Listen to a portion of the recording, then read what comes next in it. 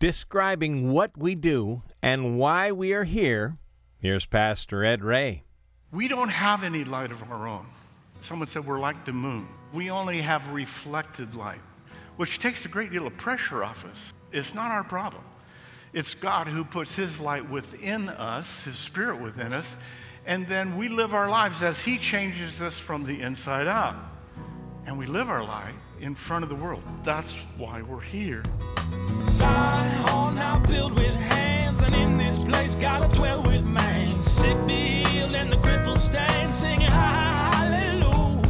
My kingdom built with the blood of my son, selfless sacrifice for everyone. Faith, hope, love, and harmony.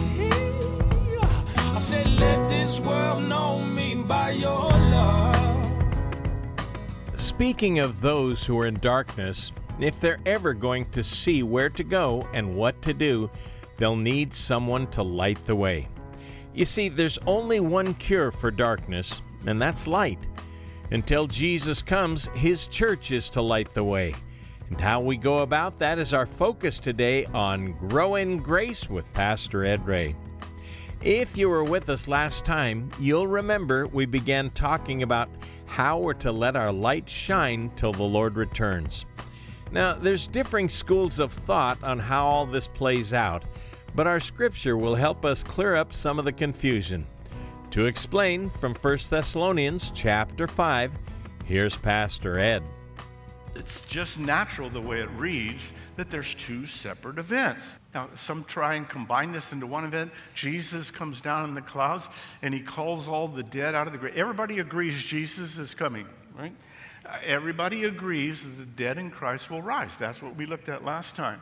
The difficulty is there any space between chapter 4 and chapter 5? There is. And you'll see it here as we go through the pronouns in just a minute. When Jesus comes back to planet Earth, not in the sky, not in the air as we saw last time, He's going to land on the Mount of Olives. That's what the angel said. He's going to come back the way He came. You can find it in Zechariah and Zephaniah. Then when He touches down on the Mount of Olives, it splits in two. And a river flows out that heals the land, it heals the Dead Sea, it heals the oceans that have gone through all the 7 years of tribulation. When Jesus returns, all those things will happen. So, that's separate from meeting Jesus in the air. But you, verse 4, but you, children, but you, brethren, are not in darkness, so that this day should overtake you as a thief. You aren't in the dark about these things, dear brothers and sisters. You won't be surprised by it. So Paul vividly shifts from the third person to the second person plural. But you from they will not escape in the verse before. But you will not be present to experience these things. The day of the Lord will overtake unbelievers, but it will not overtake you as a thief, because you will not be here. Verse 5, you are children. Teknon, the Greek word of light, and children of the day. We are not children of the night, and we are not darkness. Notice Paul includes himself in this. Paul is saying children of the light and children of the day are not going to be caught off guard.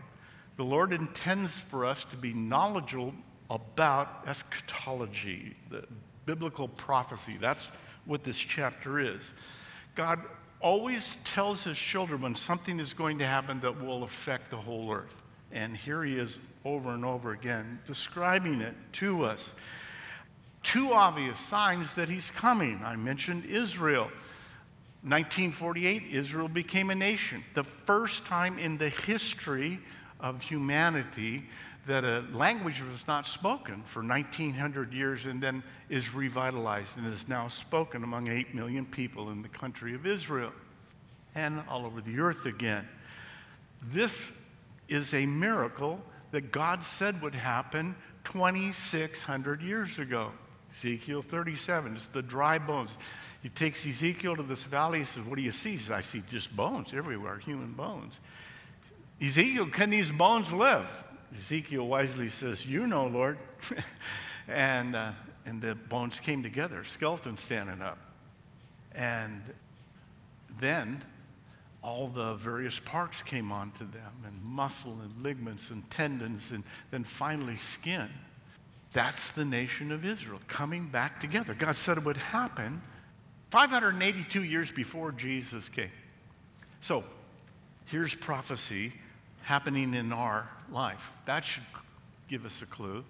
Number two, we're seeing that the book of Revelation can be fulfilled. It said a third of the earth will be destroyed. We have nuclear warheads proliferating throughout the earth.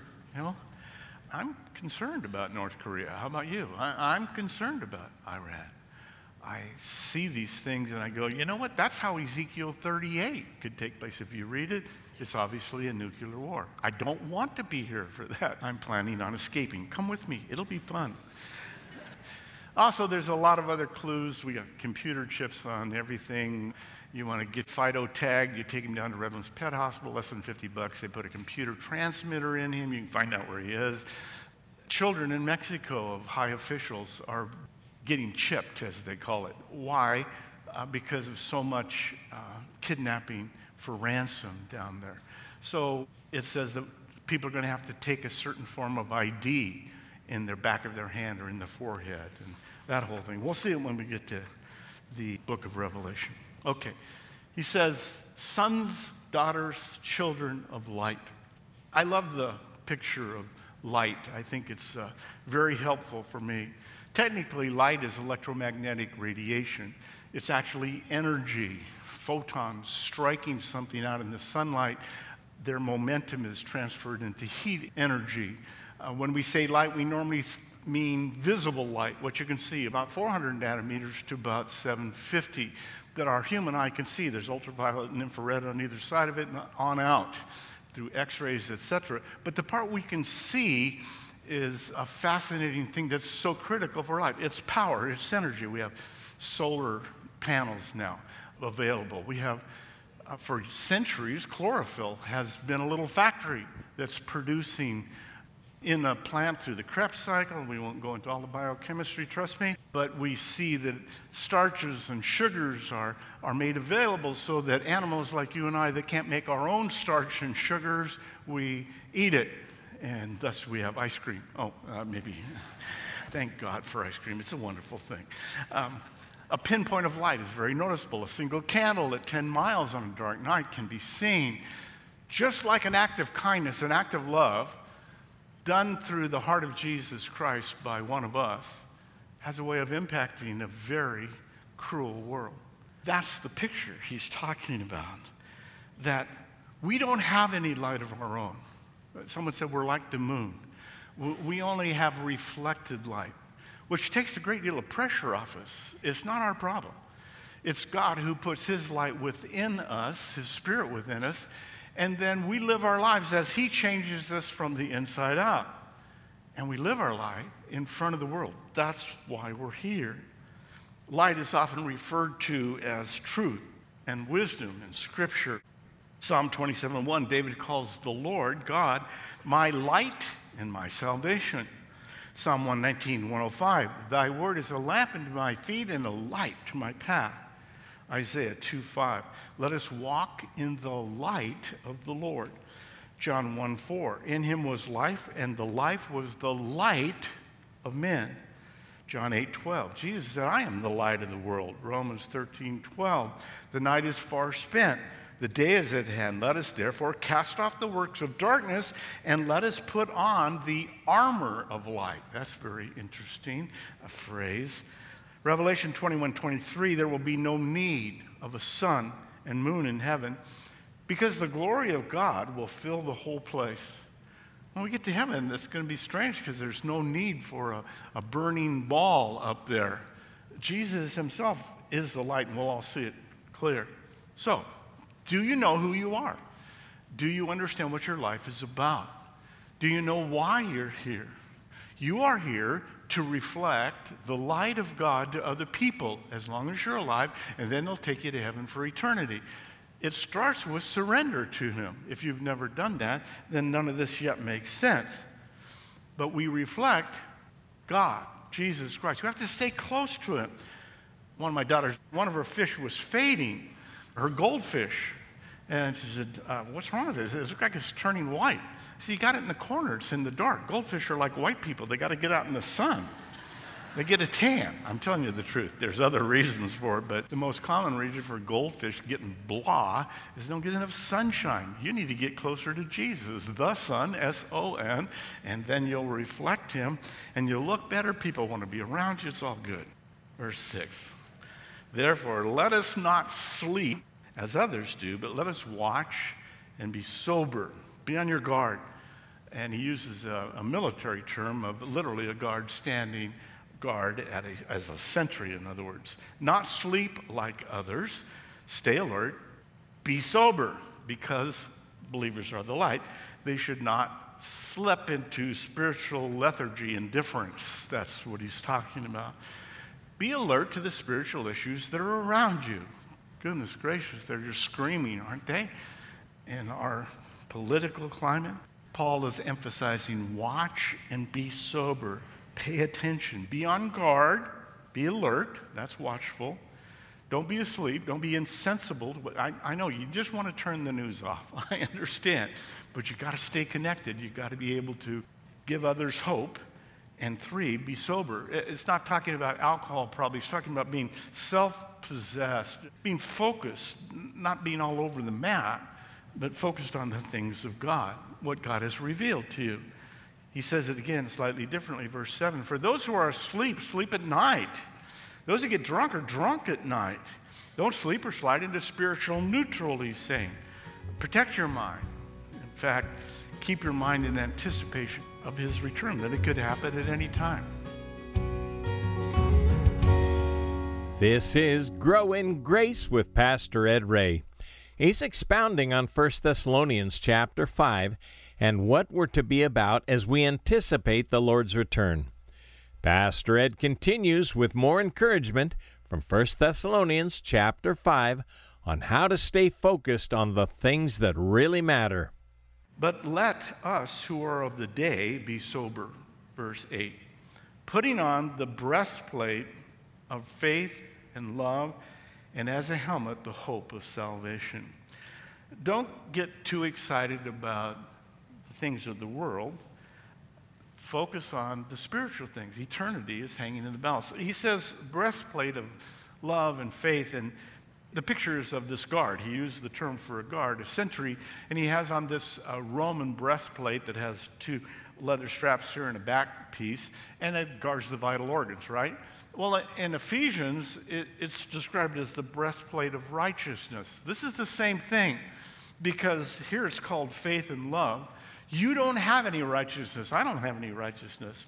But in fact, through putting faith in grace, the grace of God to us, and the love of God, then it's consistent. Exactly what he's saying there. Now, the second phrase, the hope of salvation. The helmet, you protect your mind with a helmet, right?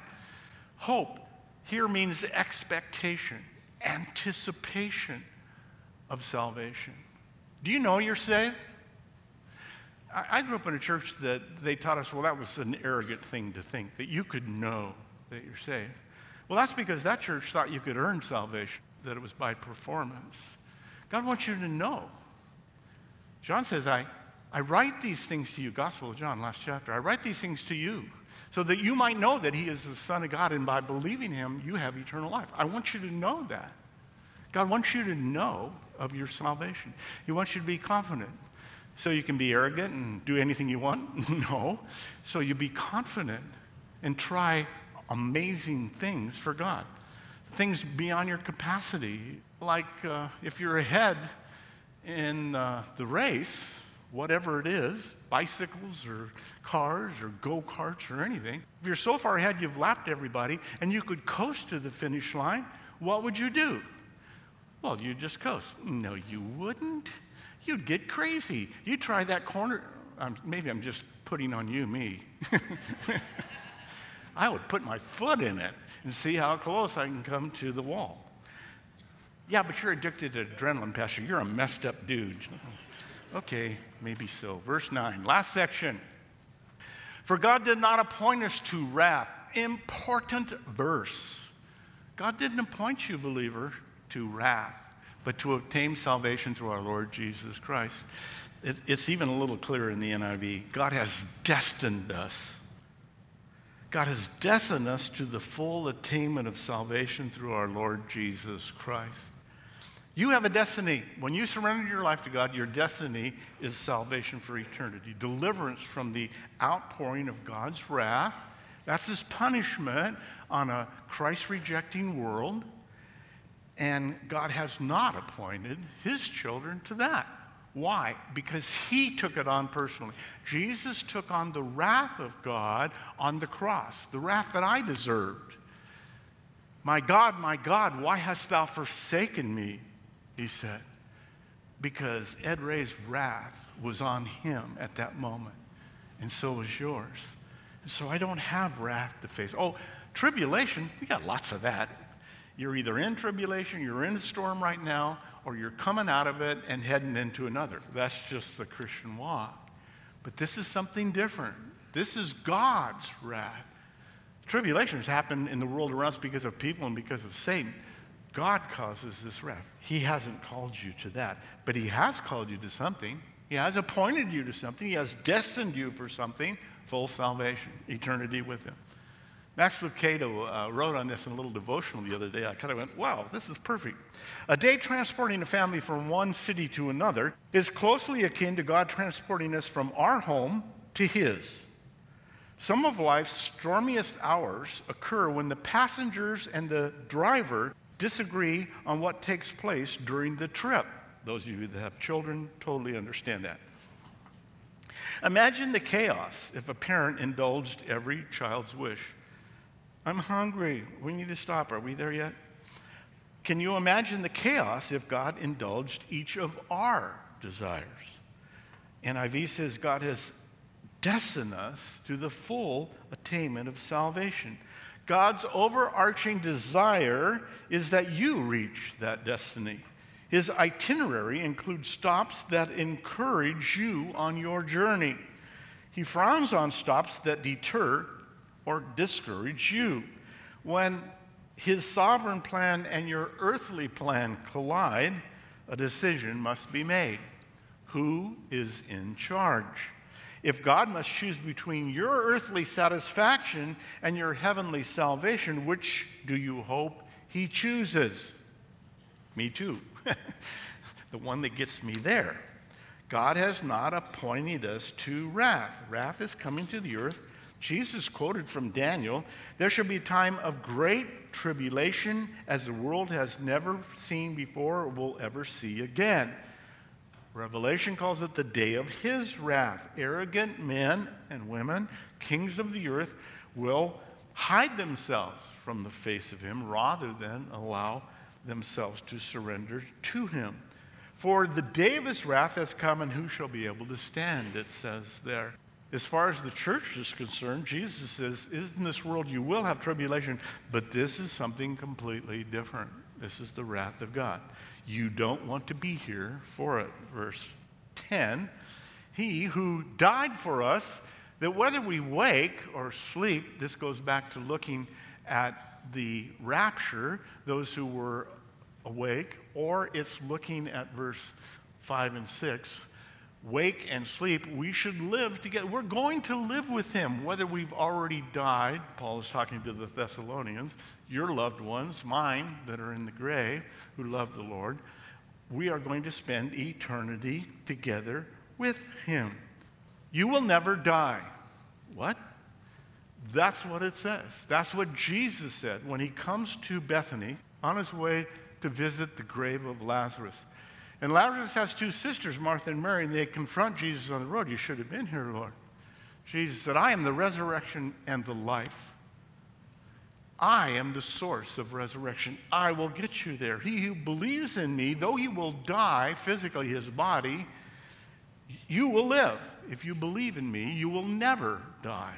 Do you believe that, Martha? She said, well, I believe you're coming. There's a resurrection of the dead. No. I'm the God of the living.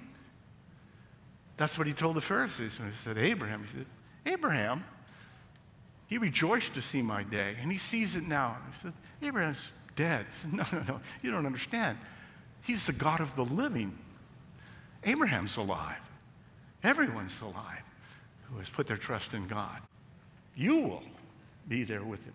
You're going to die, body, but the moment you take, I love to say it this way, it encourages me. When I take my last breath here, and I've seen a lot of people take their last breath, working in a hospital for years and then doing what I do now.